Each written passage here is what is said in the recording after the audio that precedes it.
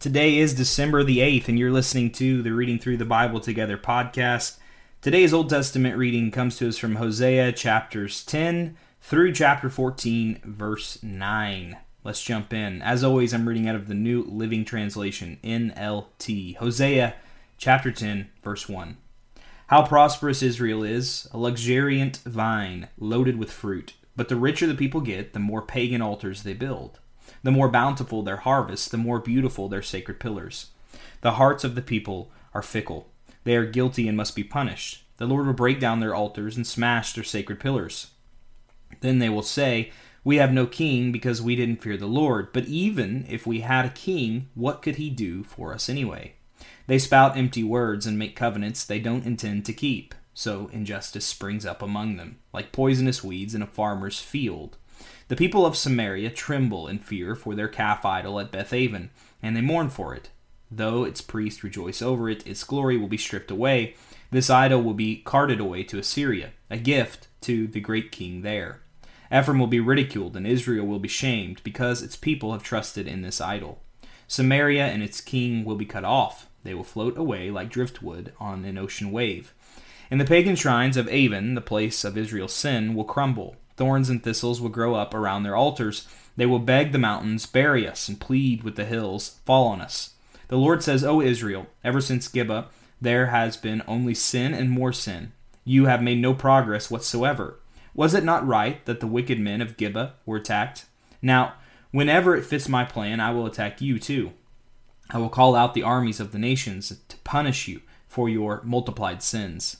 Israel is like a trained heifer, treading out the grain, an easy job she loves. But I will put a heavy yoke on her tender neck. I will force Judah to pull the plow and Israel to break up the hard ground. I said, "Plant the good seeds of righteousness, and you will harvest a crop of love. Plow up the hard ground of your hearts, for now is the time to seek the Lord, that he may come and shower righteousness upon you." But you have cultivated wickedness and harvested a thriving crop of sins. You have eaten the fruit of lies, trusting in your military might, believing that great armies could make your nation safe. Now the terrors of war will rise among your people. All your fortifications will fall, just as when Shalom destroyed Beth Arbel. Even mothers and children were dashed to death there. You will share that fate, Bethel, because of your great wickedness. When the day of judgment dawns, the king of Israel will be completely destroyed. Moving into chapter 11, beginning with verse 1. When Israel was a child, I loved him, and I called my son out of Egypt. But the more I called to him, the farther he moved from me, offering sacrifices to the images of Baal and burning incense to idols. I myself taught Israel how to walk, leading him along by the hand. But he doesn't know or even care that it was I who took care of him.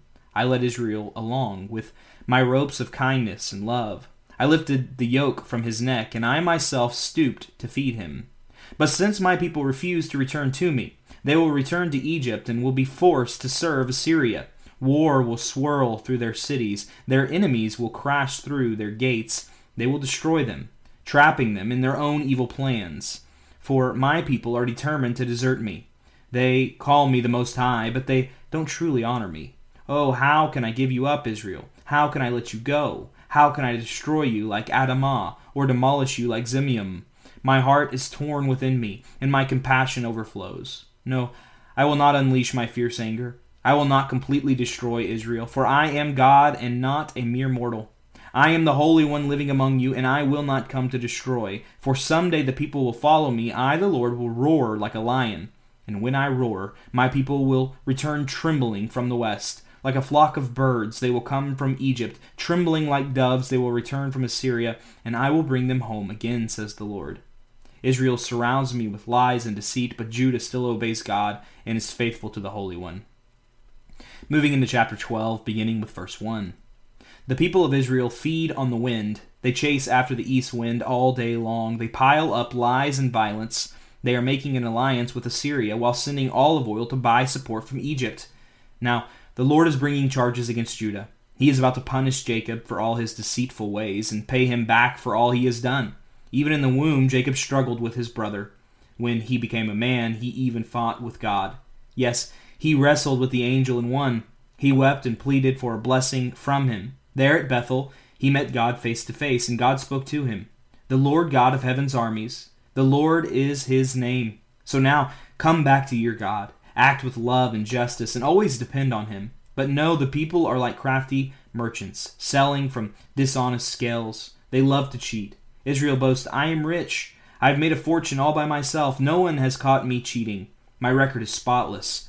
But I am the Lord your God, who rescued you from slavery in Egypt, and I will make you live in tents again, as you do each year at the Festival of Shelters. I sent my prophets to warn you with many visions and parables. But the people of Gilead are worthless because of their idol worship, and in Gilgal too they sacrifice bulls. Their altars are lined up like the heaps of stone along the edges of a plowed field. Jacob fled to the land of Aram, and there he earned a wife by tending sheep. Then by a prophet the Lord brought Jacob's descendants out of Egypt, and by that prophet they were protected. But the people of Israel have bitterly provoked the Lord, so their Lord will now sentence them to death in payment for their sins. Moving into chapter 13, beginning with verse 1. When the tribe of Ephraim spoke, the people shook with fear.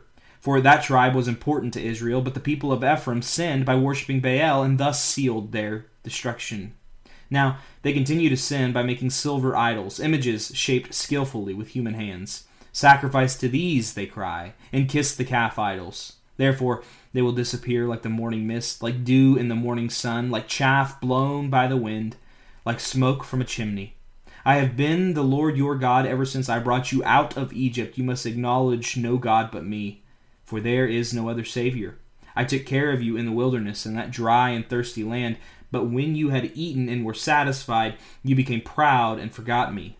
So now I will attack you like a lion, like a leopard that lurks along the road, like a bear whose cubs have been taken away. I will tear out your heart. I will devour you like a hungry lioness and mangle you like a wild animal.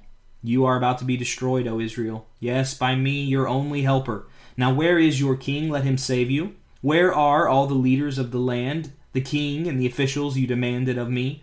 In my anger I gave you kings, and in my fury I took them away. Ephraim's guilt has been collected, and his sin has been stored up for punishment. Pain has come to the people, like the pain of childbirth, but they are like a child who resists being born. The moment of birth has arrived, but they stay in the womb. Should I ransom them from the grave? Should I redeem them from death? O death, bring on your terrors. O grave, bring on your plagues. For I will not take pity on them.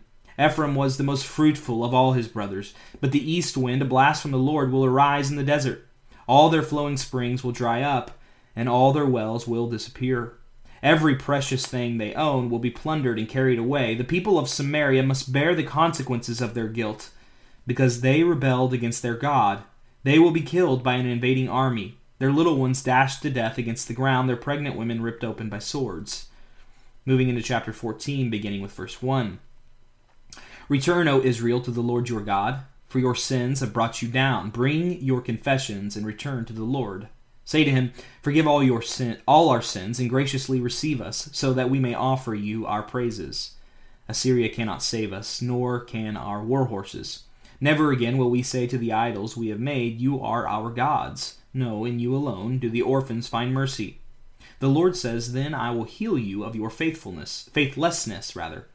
My love will know no bounds, for my anger will be gone forever. I will be to Israel like a refreshing dew from heaven. Israel will blossom like the lily. It will send roots deep into the soil. Like the cedars in Lebanon, its branches will spread out like beautiful olive trees, as fragrant as the cedars of Lebanon. My people will again live under my shade. They will flourish like grain and blossom like grapevines. They will be as fragrant as the wines of Lebanon. O Israel, stay away from idols. I am the one who answers your prayers and cares for you. I am like a tree that is always green. All your fruit comes from me. Let those who are wise understand these things. Let those with discernment listen carefully. The paths of the Lord are true and right, and righteous people live by walking in them. But in those paths sinners stumble and fall. Moving into our New Testament reading, it comes to us from the book of Jude. Jude chapter 1, beginning with verse 1. This letter is from Jude, a slave of Jesus Christ and a brother of James. I am writing to all who have been called by God the Father, who loves you and keeps you safe in the care of Jesus Christ. May God give you more and more mercy, peace, and love. Dear friends, I had been eagerly planning to write you about the salvation we all share, but now I find that I must write about something else, urging you to defend the faith that God has entrusted once for all time to his holy people. I say this because some ungodly people have wormed their way into your churches, saying that God's marvelous grace allows us to live immoral lives. The condemnation of such people was recorded long ago, for they have denied our only Master and Lord, Jesus Christ. So I want to remind you, though you already know these things, that Jesus first rescued the nation of Israel from Egypt, but later he destroyed those who did not remain faithful. And I remind you of the angels who did not stay within the limits of authority God gave them, but left the place where they belonged. God has kept them securely chained in prisons of darkness, waiting for the great day of judgment. And don't forget Sodom and Gomorrah and their neighboring towns, which were filled with immorality and every kind of sexual perversion.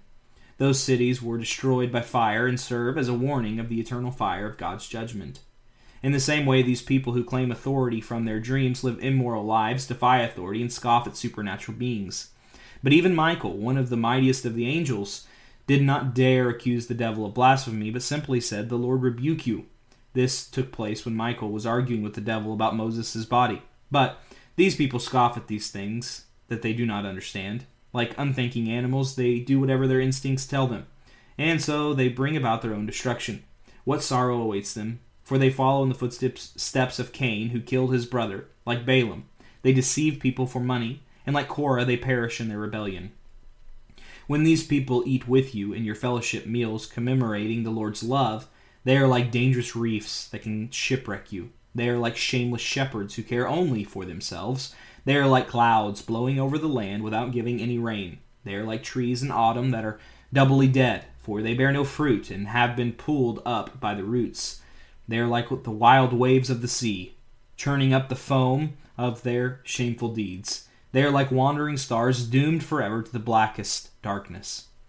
Enoch, who lived in the 7th generation after Adam, prophesied about these people. He said, "Listen, the Lord is coming with countless thousands of his holy ones to execute judgment on the people of the world. He will convict every person of all the ungodly things they have done and for all the insults that ungodly sinners have spoken against him. These people are grumblers and complainers, living only to satisfy their desires. They brag loudly about themselves, and they flatter others to get what they want.